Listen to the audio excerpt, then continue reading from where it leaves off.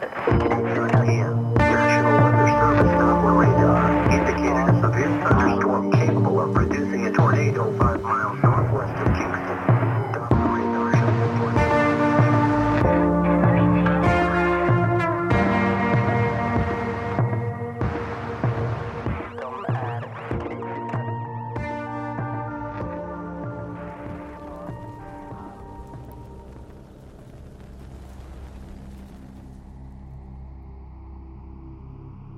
While Japan was still in recovery from the earthquake on March 11, 2011, another disaster was rising to unprecedented levels of danger.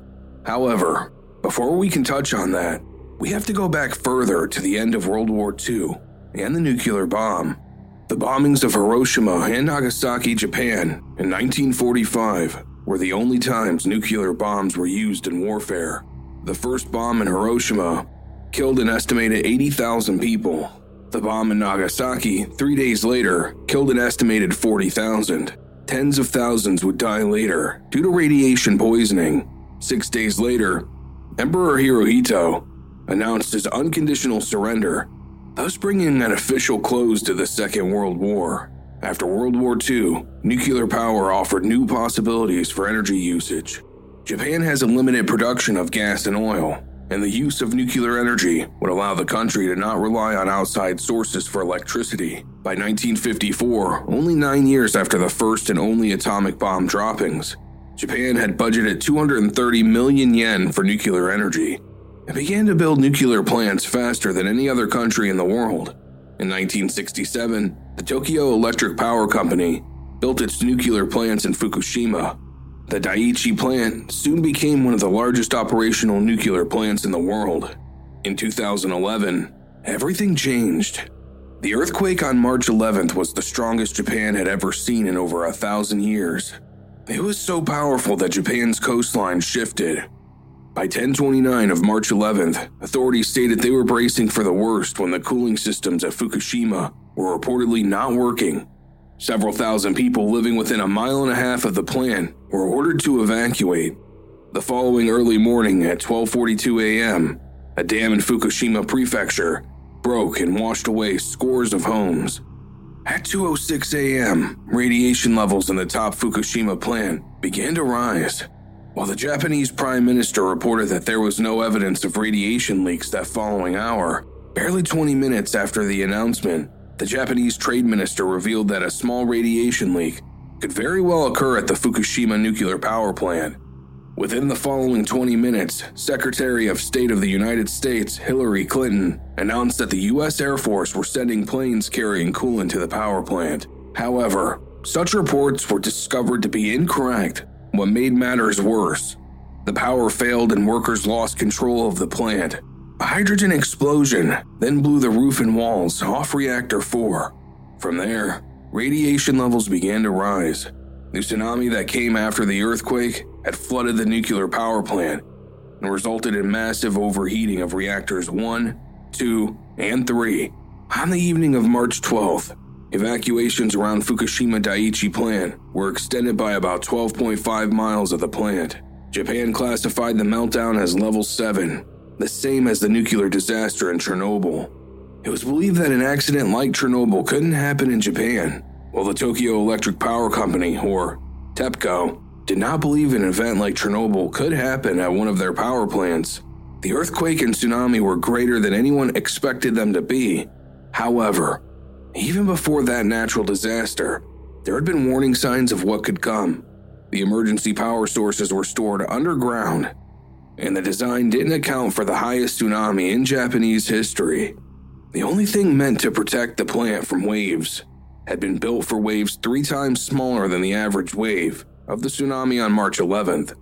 13 years before the disaster, a TEPCO employee noted a crack along one of the reactors at Fukushima.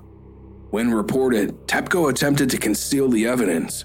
However, when the employee reported his findings to the government, who ordered TEPCO to correct the issue, instead, that employee was fired, listener. Disaster is sponsored by Talkspace. Do you think seeing a therapist or a psychiatrist would be helpful, but you don't have time to actually find one and meet with them, or afford them? Then try Talkspace. By doing everything online, Talkspace has made getting the help you want easy, accessible, and affordable. Plus, it's incredibly convenient to have virtual sessions with your licensed therapist from the comfort of your own home. There's no need to commute to appointments, miss time at work, or line up childcare in order to attend sessions. It's mental health care made easy. And Talkspace is secure and private, using the latest end-to-end bank-grade encryption technology to store your information.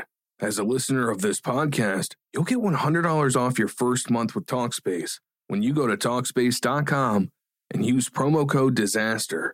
To match with a licensed therapist today, go to Talkspace.com and use code DISASTER to get $100 off your first month and show your support for the show.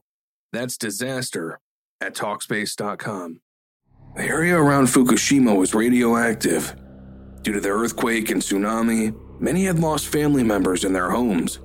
But now, they were not allowed to go back and get whatever belongings they could salvage. Tens of thousands had been evacuated, but radiation showed up in local milk and vegetables, devastating the farming and fishing communities. Many lost their income and were not told what was happening at the power plant. Information was not always clear. Whatever confidence the people had in nuclear power had diminished significantly. The economy fell into shambles after the earthquake and tsunami, and the question of fuel became a large problem. Fear of illness that befell the residents of the Chernobyl disaster and the Hiroshima and Nagasaki bombs began to spread through Japan. Although nobody died from radiation at Fukushima, the disaster as a whole still took many lives. The cleanup effort of the Fukushima disaster might not be completed until 2051. In 2013, the radiation levels around Fukushima were reported to be low enough to not increase radiation-related health effects. In February 2021, Tokyo High Court held TEPCO and the Japanese government liable for negligence over the Fukushima disaster. Japan's Nuclear Regulatory Authority is analyzing 2011 footage of explosions at the Fukushima Daiichi nuclear reactors. The video of the explosion was filmed by Nippon TV affiliate Fukushima Central Television. It is the only footage of the hydrogen explosion of the number 3 reactor of TEPCO's Fukushima Daiichi nuclear power plant on March 14, 2011. Members of the Nuclear Regulatory Commission entered the reactor building of number 3 last December to conduct a field survey. That was made possible as the amount of radiation continues to decrease. Little is known about where the blast occurred in the building and the amount of hydrogen that was generated. The organization will analyze the explosion video in detail with the cooperation of Fukushima Central Television and Nippon TV Network to compile a report by next March. To this day, the area around Fukushima remains unhospitable. While there is only one death attributed to the nuclear disaster, a former plant worker who had been present during the meltdown, the truth of the matter is that the true toll of the citizens of Fukushima might not be known for decades to come.